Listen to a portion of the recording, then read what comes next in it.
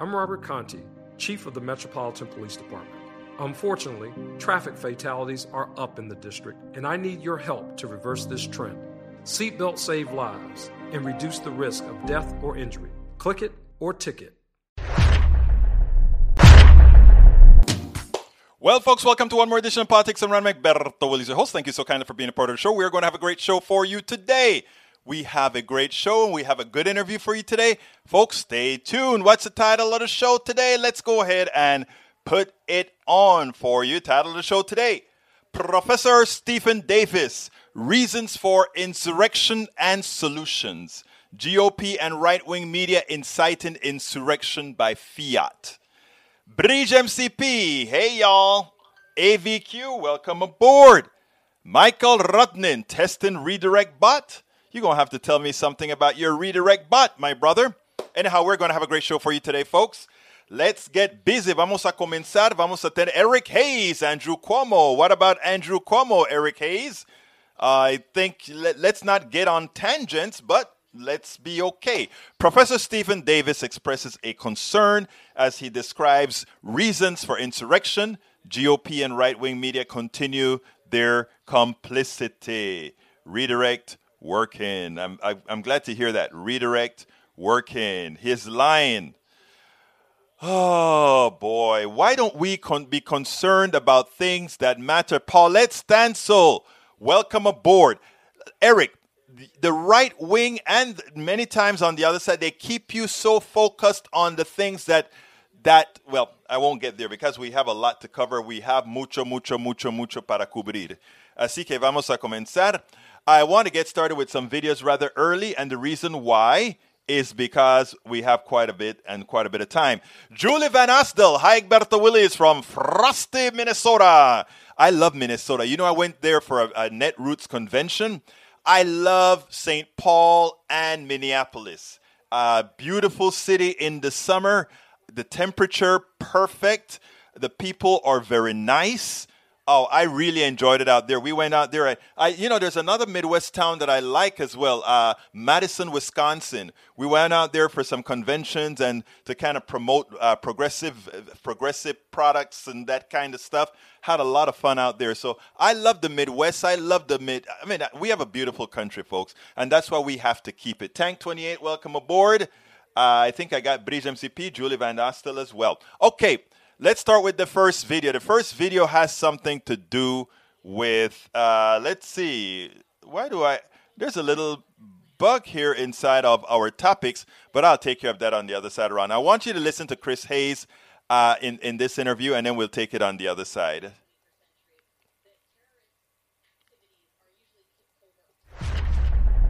Chris Hayes did a marvelous civil job, but he went after Fox News former political director, the person who announced that Donald Trump lost in Arizona. Let's take a look at it and then take it on the other side. All of this as a formal critique has merit, right? So people chasing clicks or chasing ratings, people not wanting to things that don't confirm their priors, that's all true, right? But the deeper problem is that your network, the president, was feeding people substantive lies, incredibly important material lies about the world. Not like the Dems are bad or that we don't like them. They were lying. They were giving them mistruths about the state of the world. That's a substantive problem with what was being pumped out, not a formal question of the 24-hour news cycle. Well, I hear you, but I would also remind you that for me, that's not what I was doing. I wasn't pumping out mistruths. And my boss, you raise whatever eyebrow you want to raise. No, my eyebrow is that the network you worked for was. I mean. Look, here's what I know. Every day that I worked at Fox News, I did and said what I wanted to do and say. Right. Everything I wrote. That, by the way, a lot of people say, oh, that was a great piece you wrote in the LA Times. That's fantastic. If they would have looked, I was writing the same stuff when I was at Fox. The problem here is a business model that forces providers. Okay. It forces providers to meet the needs. If you're going to narrowcast, Right. you can't upset the people who are coming to be served. Totally. I just want to, because I'm a practitioner as you were, right? I just want to make this final sort of distinction, and we can leave it there, which is just that it's true. Like the things you're saying about this medium and other mediums in this moment, right? This narrowcasting, the sort of push and pull of consumers is true. But there are lines, and there are lines of integrity and honesty, right?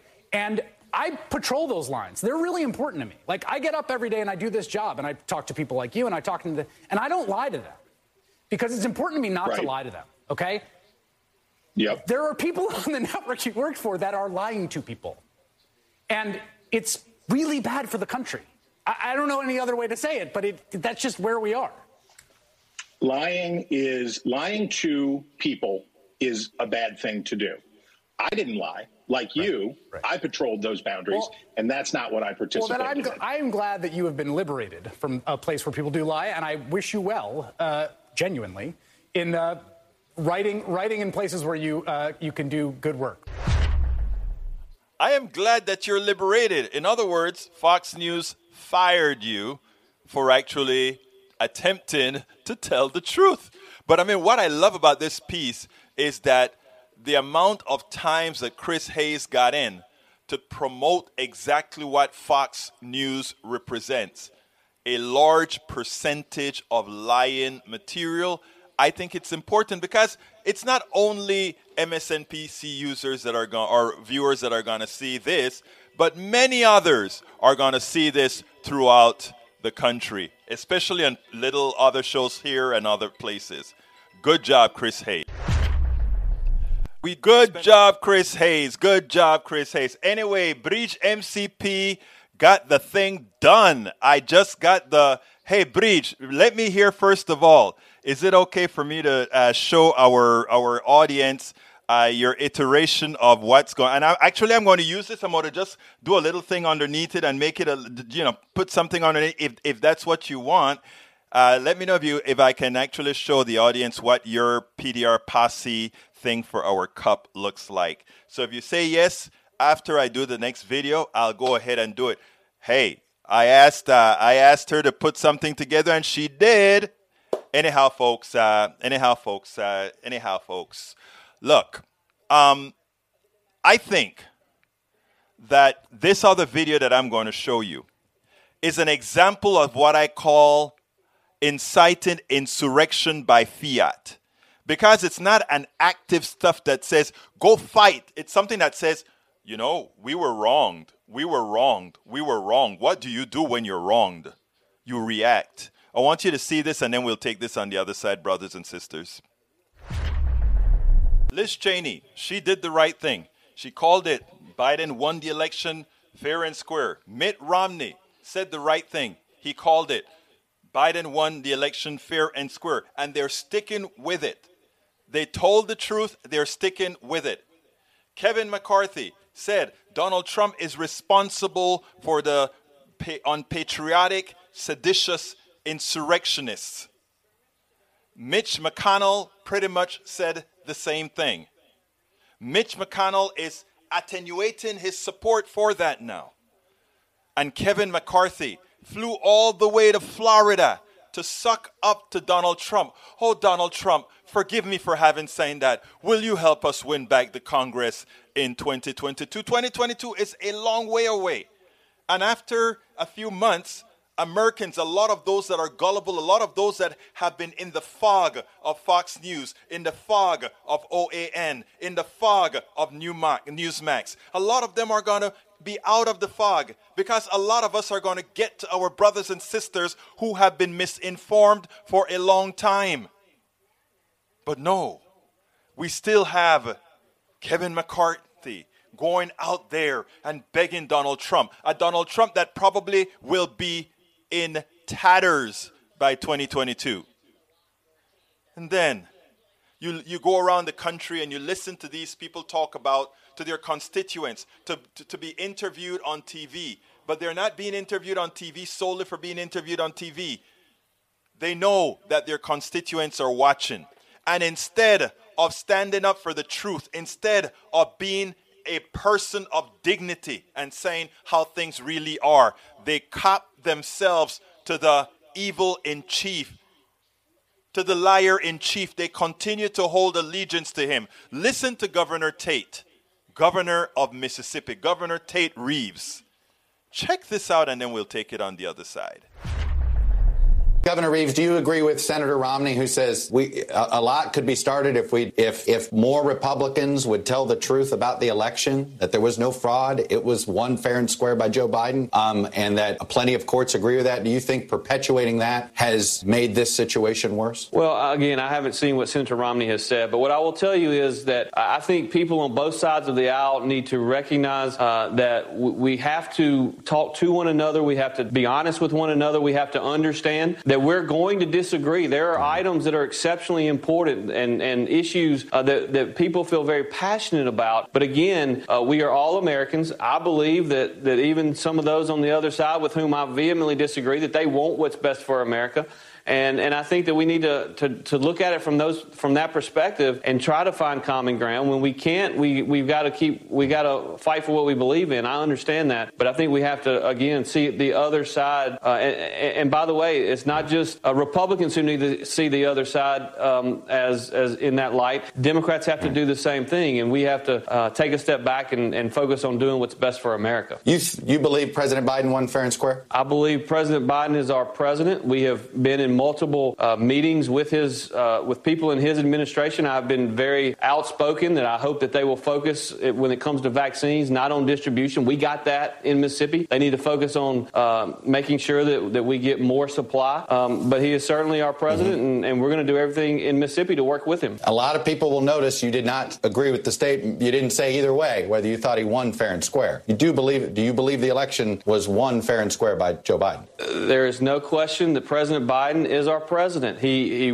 won the states. I will tell you that I am adamantly opposed to some of the expansion of mail-in voting and things such as that. I don't think that some of the states who allowed for that, I don't think that they should have. And the fact is that I believe that it certainly opens things up for fraud. But the fact is that Biden won those states. He was certified in those states. He was certified by the Congress, and he is the president of the United States.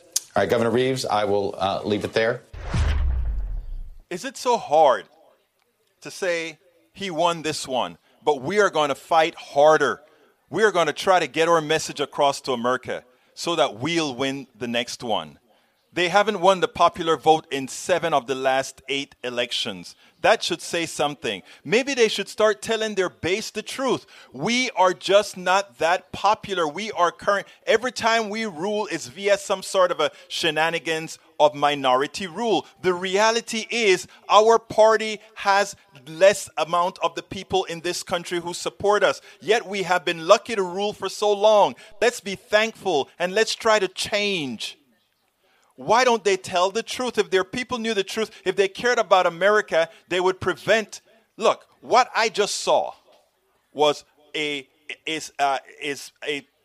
governor that was inciting an insurrection by fiat. Because if he cannot come out and say it was a fair election, what is there for the people who follow him? But more importantly, doesn't he realize that when he complains about mail-in votes and the votes, etc., etc., etc., that he's in effect supporting voter suppression?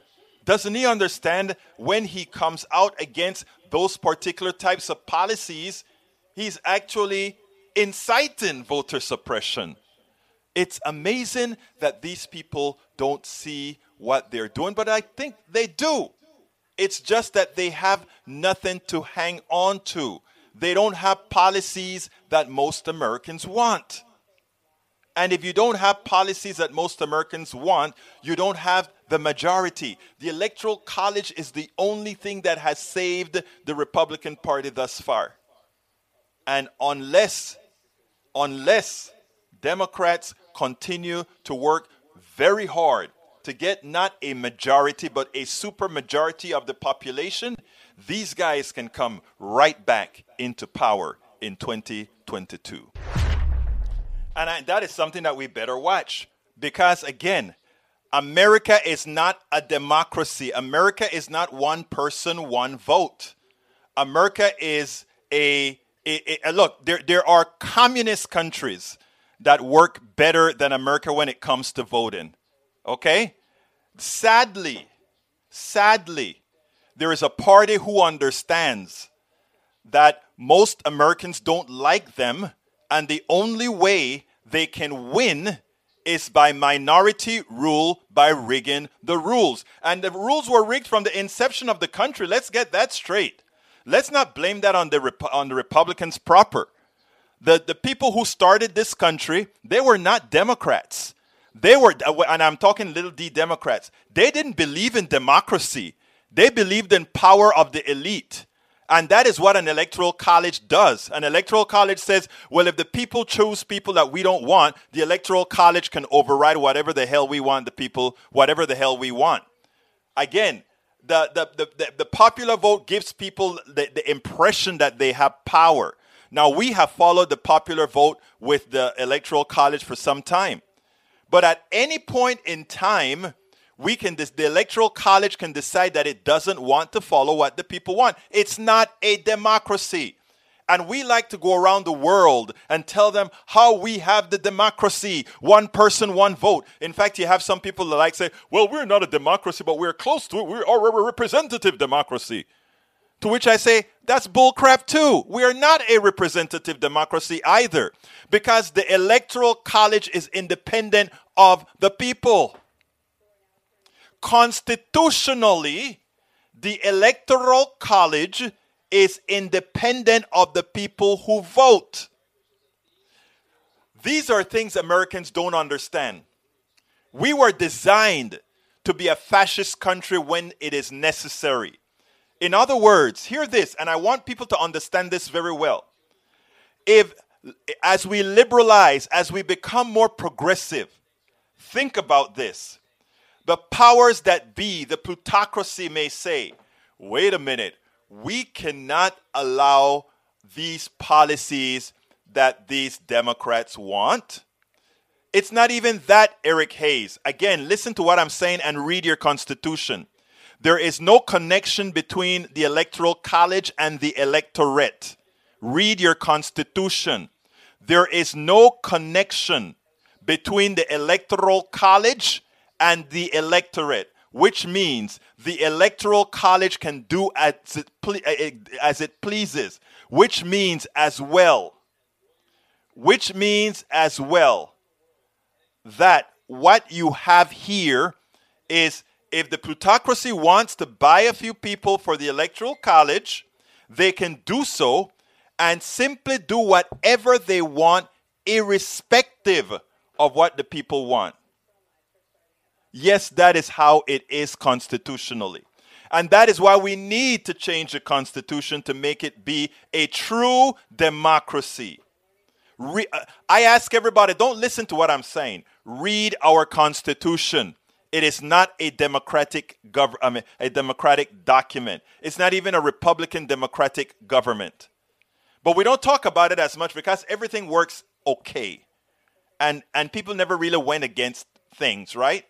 But we are in a position now where as more people become powerful, as we see what happened with the Reddit and GameSpot, as we see that, and as the plutocracy starts to get threatened by people who says, why the hell am I going to tolerate the minority running me? Why the hell am I going to tolerate people that produce nothing ruling me? Why will I do that?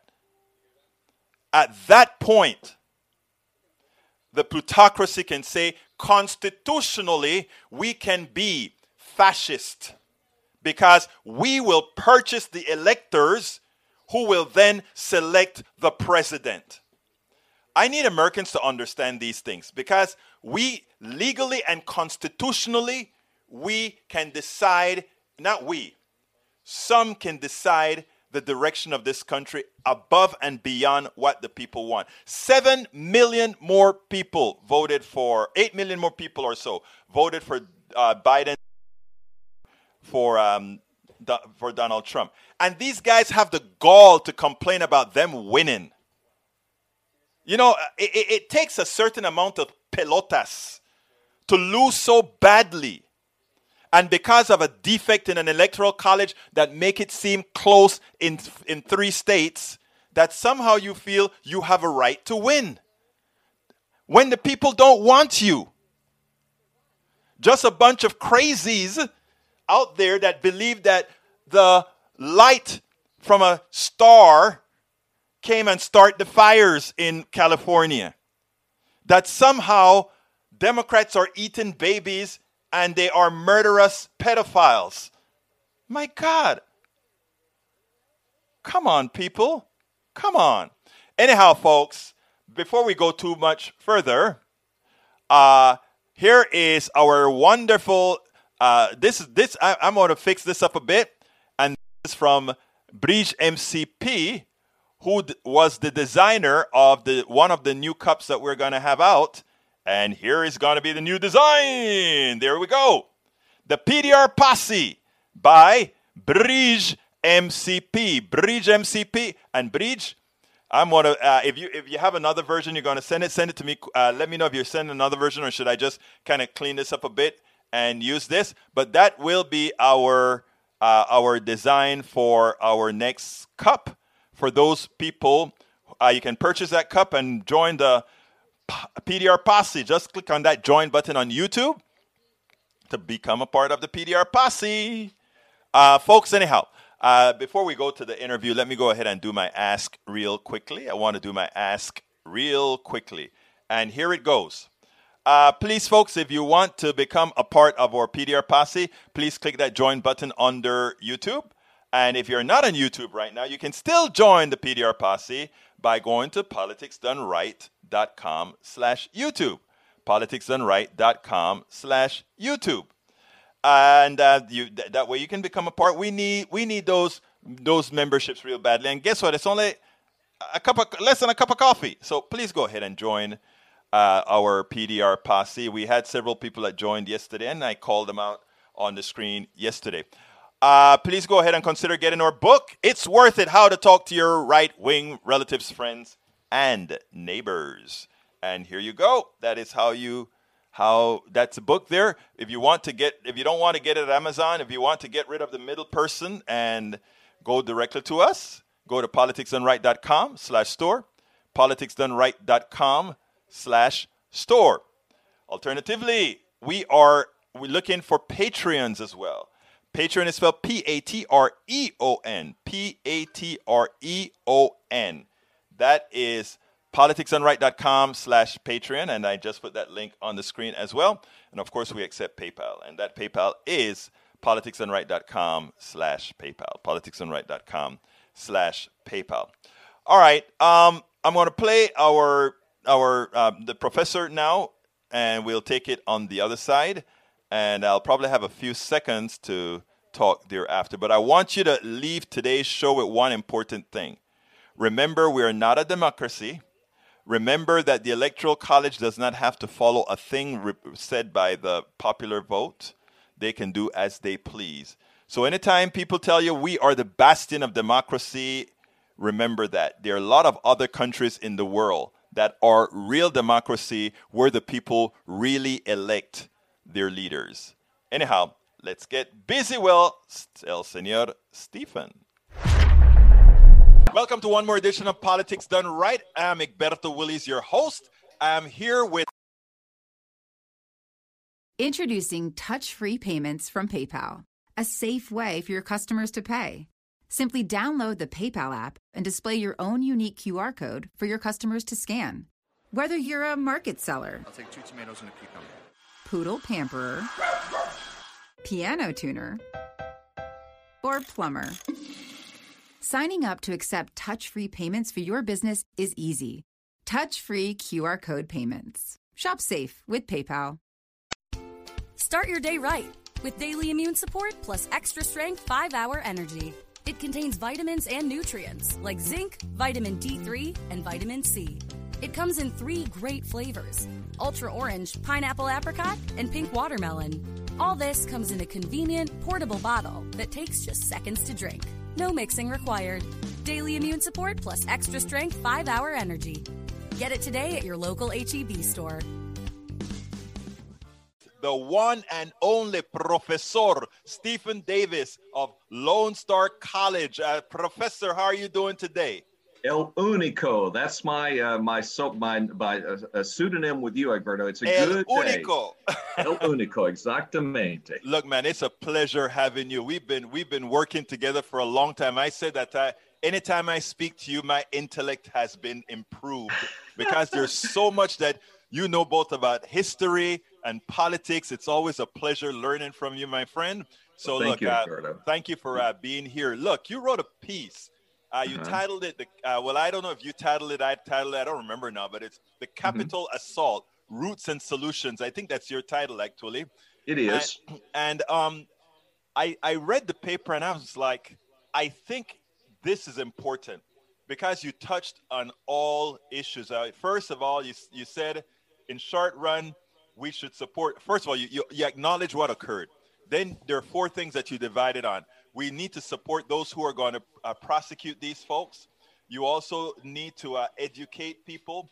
We need to talk about socialization of the people. So what I'd like you to do is, first of all, tell me what you think is the genesis of what occurred on January 6th.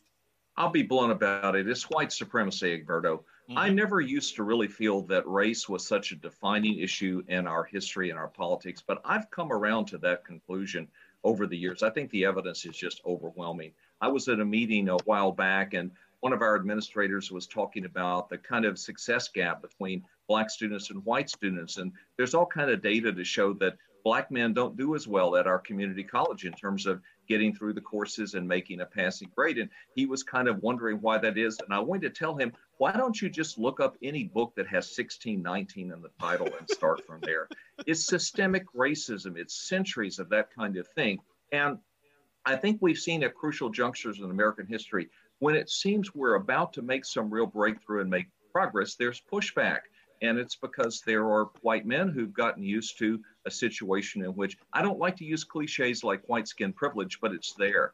For the longest time in our history, certainly the history of the South is a good example. Simply by fact of being white, even if you were mediocre in terms of your talents and in terms of your efforts, you still had a category of people that were underneath you, and that provided some comfort. I think it explains why 75% of the white families at the time of the Civil War in the South didn't own any slaves. Yet so many of those men, the bulk of them supported that system and were willing to die to preserve and extend slavery in the United States. And when you have a situation, we can certainly look back now to President Obama's election in 2008. That's been deeply dissettling to some people. And I think that, you know, when you look at the crowd, at the mob that stormed the Capitol, that's who comprised it. Angry white men. They feel aggrieved. They feel resentful that the world has changed. The world is shifting under their feet, and they feel at a loss.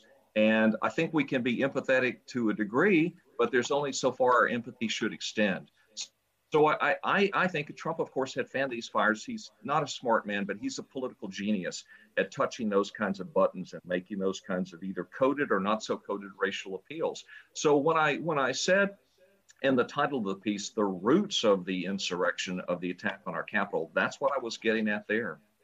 Now, when you say, I want to back out a little bit from your paper somewhat and tell you some of the thoughts that I've had, right? I've always looked at race from the inception of this country a little bit different than others, right? I always looked at race as a tool. And yes, there is, I truly believe in that there is race supremacy, but I think it's an inputted tool into the minds of people so that ultimately we can have a few in control. Any validity you give that as a historian? I think there's truth in that people who have power, and if I had wealth and power, I would probably want to hold on to it as well. So it's not surprising to me that an elite would use this as a manipulative tool, even though they might feel themselves above some of the most naked of the racist feelings. But I think all too sadly, there is an element of our population that's capable of being manipulated and absorbing that kind of sentiment and mentality. So I think it's both at work at the same time. I wonder about the white men who, comprise that crowd. Are some of them redeemable? Perhaps so. And I address that later in terms of the kinds of policies that would address some of the insecurities in their lives, some of those psychological insecurities, financial insecurities, and the like. But some of them I'm not sure can be redeemed, Egberto. I think that virus of racism has infected a number of people very deeply. And I grew up in this society in the South, coming of age in the 50s and 60s. And, it's not a great admission I make, but I feel the need to tell my students, I use that word to describe Black people until I was 15 or 16 years old. That's the way I was brought up. Now, education was the key in my life, and then the changes of the 1960s to rise above all that. But I think I know that culture from firsthand experience. It's not an academic experience for me. So yes, it is a tool for those who want to maintain power, but there's some people who've been more than willing to go along for the ride, sadly. No, I want to explore that since, you lived it. Since you lived it and you understand it, in those surroundings, what actually goes on in those surroundings? In other words, what is it intrinsic to that person that makes them need to feel what they feel, that they can look at somebody, let's say like me, and simply not like me just because of my hue? What is the chemical stuff, not chemical, but what is the psychology that's occurring that creates that? I think, again, it's just a need to have somebody beneath. I think people find a comfort in that. There's a song by Randy Newman that dates from the 70s called Rednecks. And I've never had the nerve to play it in class because I think that the lyrics are just too explosive. But I urge you to look at that. And it's about keeping certain people down and how that, especially not that the rest of the country is immune to racism, far from it, but in the South, and I'm a native Texan, and that's the part of the country that has shaped me, it has especially been problematic. So you think that there's this necessity, and actually that plays into the plutocracy's hands, right? Because if you know that you're not at the bottom, then it doesn't feel so bad that you are not at the top, right? Absolutely. It's kind of the what's the matter with Kansas thesis in terms of people ultimately voting against their own interest, voting against their own economic interest. Now, maybe they're not really voting against their interest if they feel they have a stake in this continued social structure. Now, you said that one of the solutions to this problem is education. But let me back up a little bit, because you also said that you do believe that there may be some people that really, they are so far wired that way that even education wouldn't work with them. That's right. I think we have to try all the same, and I think we have to understand this is the long-term solution. So as a teacher in the classroom, well, not exactly in the classroom right now due to the pandemic, COVID. But there are certain things I feel that I can contribute. And I know that it's not me alone. There are an army of teachers, hopefully across the country, who want to make that effort as well. So there's a cumulative effect over time. I see behind you the books. Books are so important. If we can just hook people on reading, if we can increase the attention spans, if we can expose them through literature and history to the beautiful things in life. If we can elevate their critical faculties, they begin to question some of this kind of ugly stuff. And I think it also inoculates against the appeal of a demagogue like Trump, who frankly any person with a degree of knowledge should see simply not fit for national office at any level, let alone the level of the presidency. So education is the long-term fix. I think that I have to be careful in the classroom because I can't be explicitly, it would be unfair to my students promoting some kind of political agenda. So there are other things I think that frankly are subversive. Books would be one of those. I think I've emphasized in my courses travel. We can't travel now, but we can look ahead to a time when we come, because it exposes us to other cultures and other ways.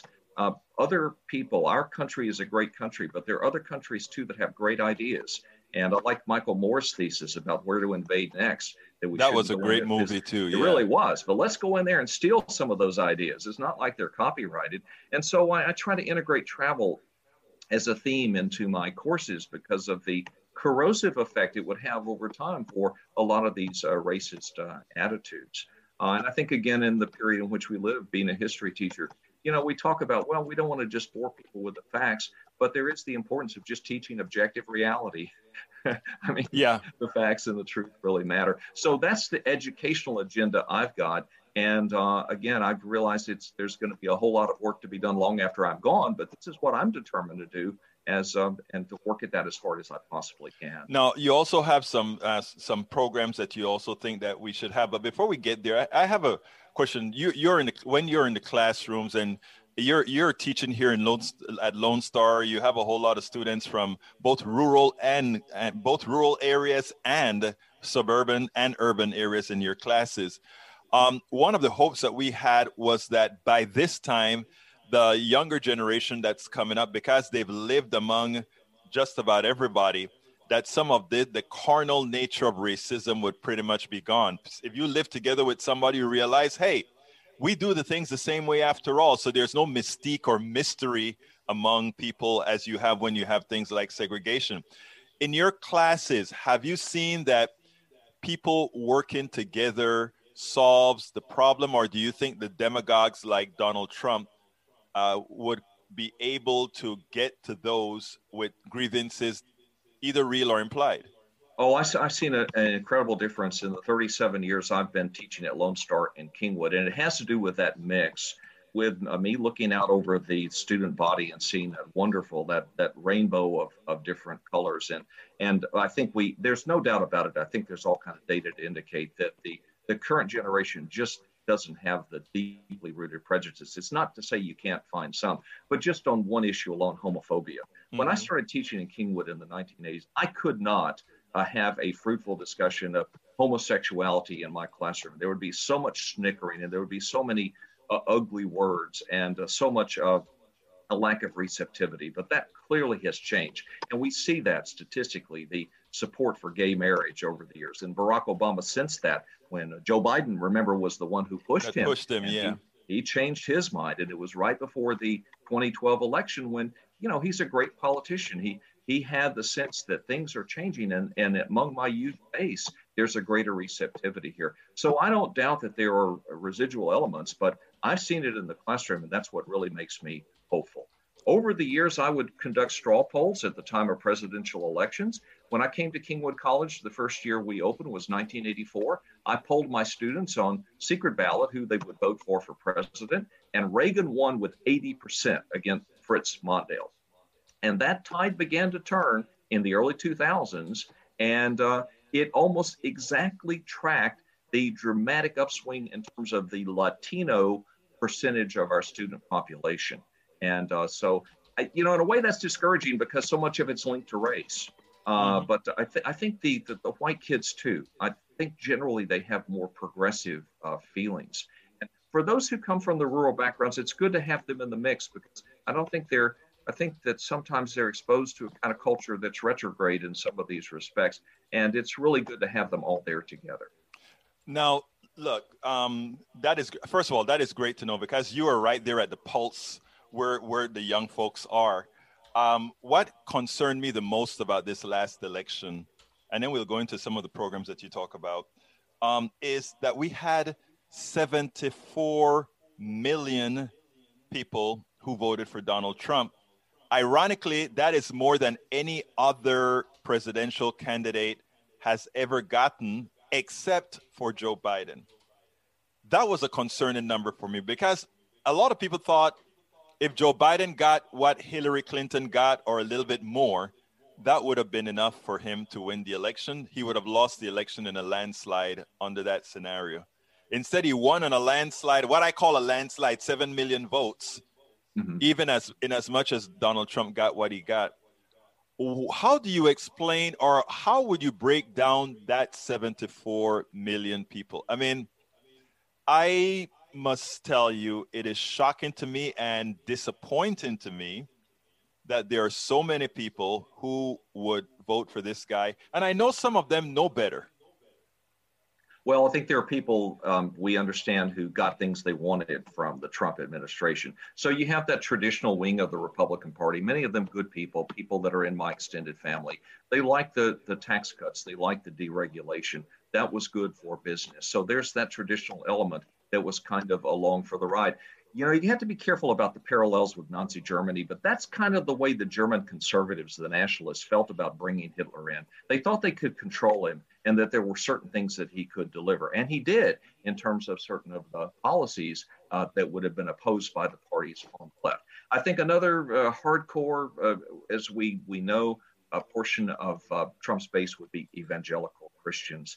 I saw a very disturbing survey in the Chronicle some months ago, Egberto, and it said that among white evangelicals, and I think that the Catholics in that category were included, that there's a direct correlation between the regularity of church attendance and the levels of racial resentment. And it made me wonder, what in the hell are they learning in those churches? I don't think it's explicit, but as bad as the Baptist church was in terms of the attitudes there when I went to that as a kid growing up, there was a song about how Jesus loves the little children, red and yellow, black and white, all are precious in his sight. Jesus loves the little children of the world. Something's being lost in the communication. So I think that part of the population that's so wed to that kind of religious outlook, that a fundamentalist outlook in many cases, they got things they wanted from Trump too, in terms of his genius ability to appeal to them on social values. I think too, there's been some research on the kind of personalities, and this explains some of Trump's base too. There's a way to measure what's called an authoritarian personality type. There's certain people who like to be led, and there's certain people who like to try to dominate. And Trump's own leadership style and who Trump is appeal to those folks. And I think a lot of those people come from churches where those preachers are in a kind of an authoritarian leadership role. Right. And that's a part of it. So I bring it back around to our prior point, Egberto. Education is such a key. I'm not as religious as I used to be. And I was when I was a teenager. And some of that is I learned about a broader world out there. That's not to say that people should reject religion in its entirety. But I like what somebody had recently said, that there are those Christians, and then there are people who are followers of Jesus. And I hope we can push more and more, get more and more who still go to church. I love to go to church with my wife when the church is functioning, to be in that category of followers of Jesus, because there's a lot of a beautiful message there. I would argue that Jesus himself was something of a Christian socialist. Well, actually, I think if you follow Jesus's writings or what we learned about Jesus, that is a fact, right? I mean, the type of sharing, the type of things that he supports is really, it's really collective. The collective, exactly, right? Well, the last shall be first. Absolutely. Yeah. Yes. So I mean, the thing about it is, it's funny because I wrote a pastor here in Kingwood somewhere who wrote a piece in the newspapers given the Christian evaluation of capitalism. Capitalism was Christian, and I'm like, yes. Are you kidding me? Yes. Something that has no soul, something that is based on selfishness, something that is based on greed, you're associating with Jesus Christ. That is blasphemy. It really is blasphemous. It's the same way the Spanish Inquisition did blasphemous things to people they consider to be heretics. That's not Christian. That's not being a follower of Jesus. Yes. Now, I have another contention, and that is, I think there's a lot of latent racism that generally just goes hidden as long as people are comfortable and not having to fight for things. There are certain things that are just kept swept under the rug. So I think a lot of people like to say a lot of these issues are economic or not economic. I fall in a place that I think lack of good economics can bring out a whole lot of things that otherwise stay hidden. Now, you mentioned in your piece that there are some social democratic policies that we should think about. Why don't you tell me a little bit about those? Well, you had seen that a friend of mine and I collaborated on launching a new website, just a local effort. We'll see where it goes, called the I tell you what, why don't you tell folks how your website, what it's about, and then we can talk that question. Yes, the website is for the New Social Democrats.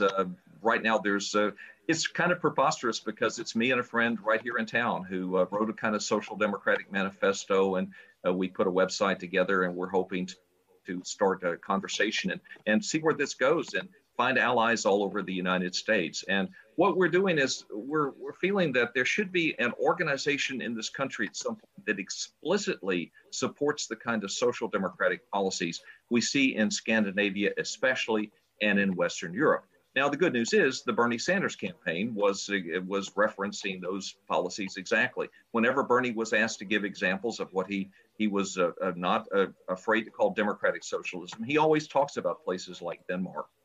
So that's what we're hoping to do. And I think that over time, those policies which create or aim at creating a more egalitarian and democratic society, to me, that's what social democracy or democratic socialism means. Lifts the entire population and creates just a better sense of social cohesion and belongingness and socialism, if you want to put it that way, with a hyphen in between. And I think it can get at the roots of some of that ugliness that feeds racism. So that's kind of what I was getting at there, that we've got a long way to go before we have policies in the United States in areas like healthcare and just things like maternal leave, to cite one specific, and tax policy. We've got a long way to go before we get to even what the Scandinavians are. And I'd like to see more of that happen. And I'd like to have a place where people can go where that explicitly is the objective. Hence the need for the new social democrats. Now, we came up with the title new because there's a sense that we need to reboot. We need a kind of a reset. Some of those countries in that I'm referring to kind of lost the path for a while and suffered a loss of some of their popularity. But I think the basic principles remain sound. And there's a Netflix series that inspired me called Borgen, that's about a female prime minister in Denmark in the early 2010s.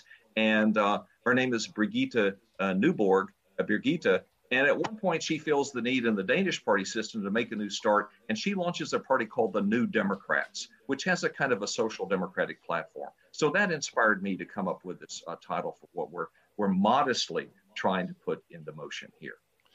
I think that is very important because, first of all, I've gone through this thing whether, what the plutocracy has done here via the Paul Manifesto and others is they've tried to make the word socialism, which is really a good word, they've just about made it a bad word. And the thing that many Democrats who believe in all these policies, I mean, it's a real democracy. These are democratizing policies.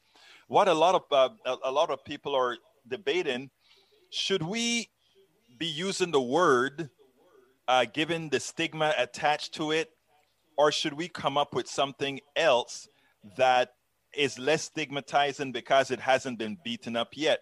To which my answer is generally that anything that we bring up that brings everybody in, they'll turn that word into a bad thing.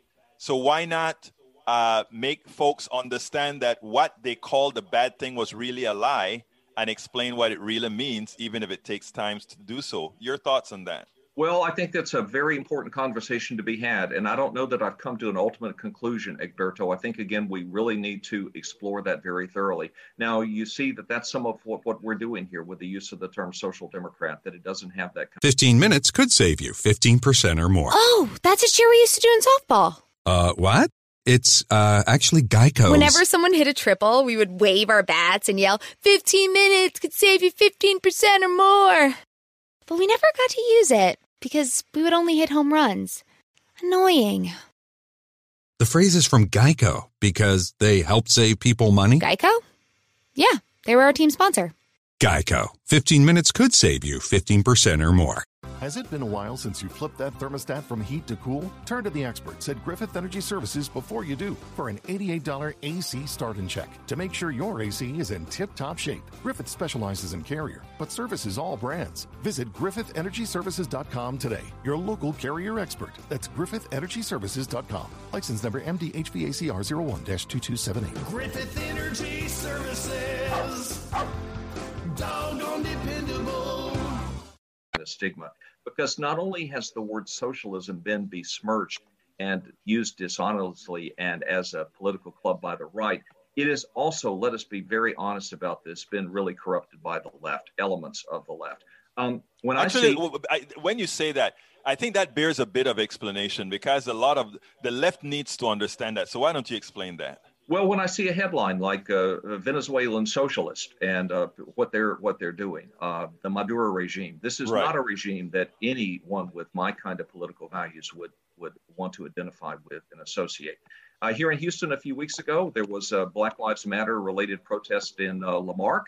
And I saw in the news coverage some people marching around, and they had red T-shirts that had a hammer and sickle. A couple of these people had long guns and trying to emulate, I think, the militias on the right. And the T-shirt said Houston Socialist Movement. Well, I looked it up online, and it didn't take very long for me to discover that this was nothing more than a front group for very small, a local chapter of the Communist Party of the United States. That kind of stuff doesn't help. We have to fight this kind of misuse of socialism all the time. And I'm not sure then whether, so much damage has not been done that we can ever rehabilitate, fully determine the way it should be. George Orwell, who's one of my inspirations, I didn't come to this from Karl Marx. It was sources like Orwell and the Fabian Society in England. And Orwell, in one of his essays, said that socialism has become a diamond beneath a mountain of dung.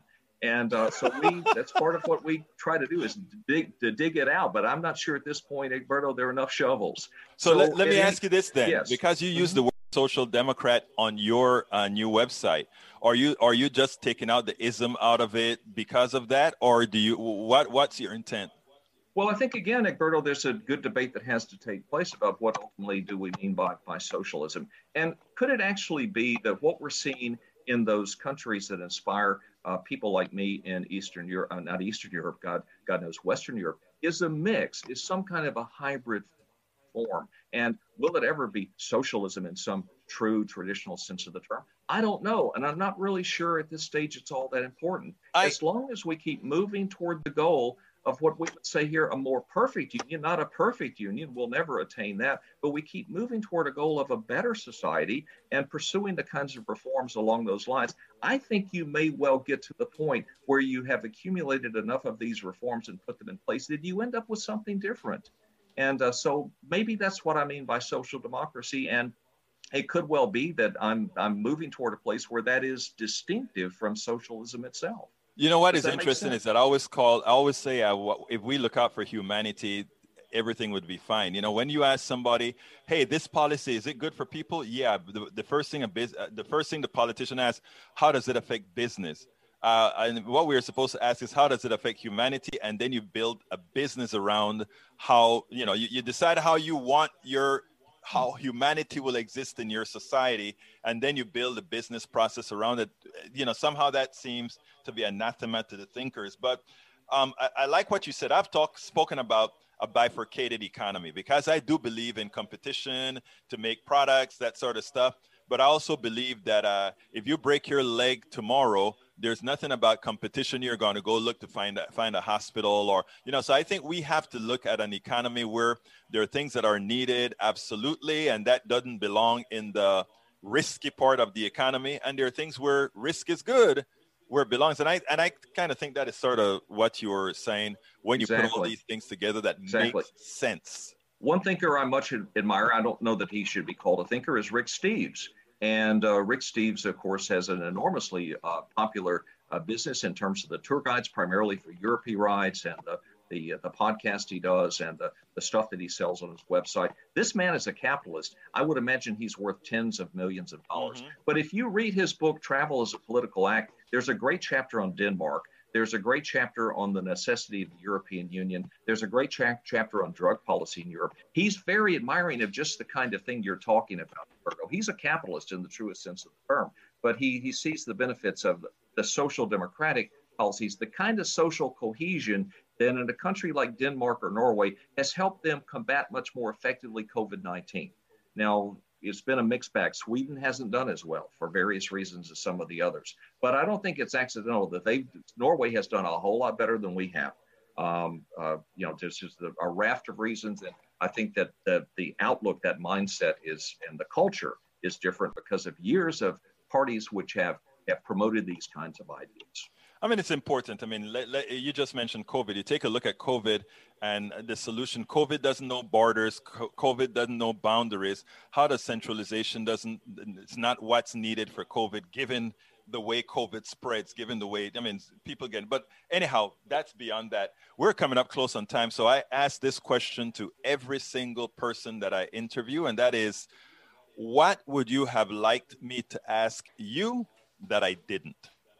Well, let me just say, I guess this new organization, the New Social Democrats, because I would like to get a plug in for that. I'd like for people to check out our ideas. What motivated that more specifically, and that has to do with a certain deep misgivings that my friend and I have about the largest socialist organization in the country for some time, the Democratic Socialists of America, I feel is taking a wrong direction. They refuse to endorse Biden in the campaign. Rhetorically, they use a kind of language that's off-putting.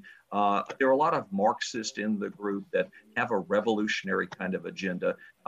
Sadly, most of the people who joined since the Bernie Sanders campaign are young people who are inspired by Bernie, who don't have that extreme kind of politics. And so that's one thing I'd like to say, that I have hopes that organization can find a better political path. And in the meantime, I want to pitch the appeal of the New Social Democrats to people that are to the right of us, people like my friends in the Kingwood area Democrats, people who currently identify as liberals and progressives, that there's a sweet spot somewhere there where liberalism and progressivism shades into social democracy. And so that's all I want to do. I want to get in a kind of a closing commentary in regard to that in terms of an ultimate political objective. So do check out the website.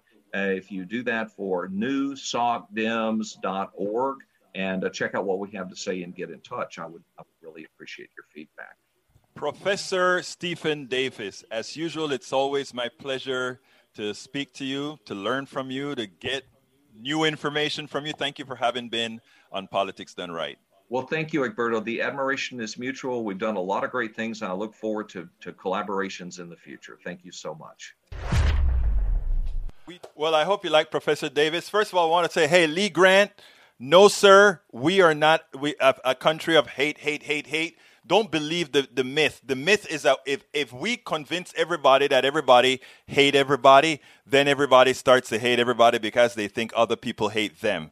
Let me tell everybody in this room right now, everybody, I hate neither my left wing, my right wing, my middle, my anarchists, or anybody, not even Tank 28, who gives me hell. In fact, if I saw Tank 28 when the pandemic is over, I would give Tank 28 a big hug, take him for some coffee and say, let's talk, brother. Let's talk. Okay? We got to get around that. The hate comes from, the people needs us to hate each other.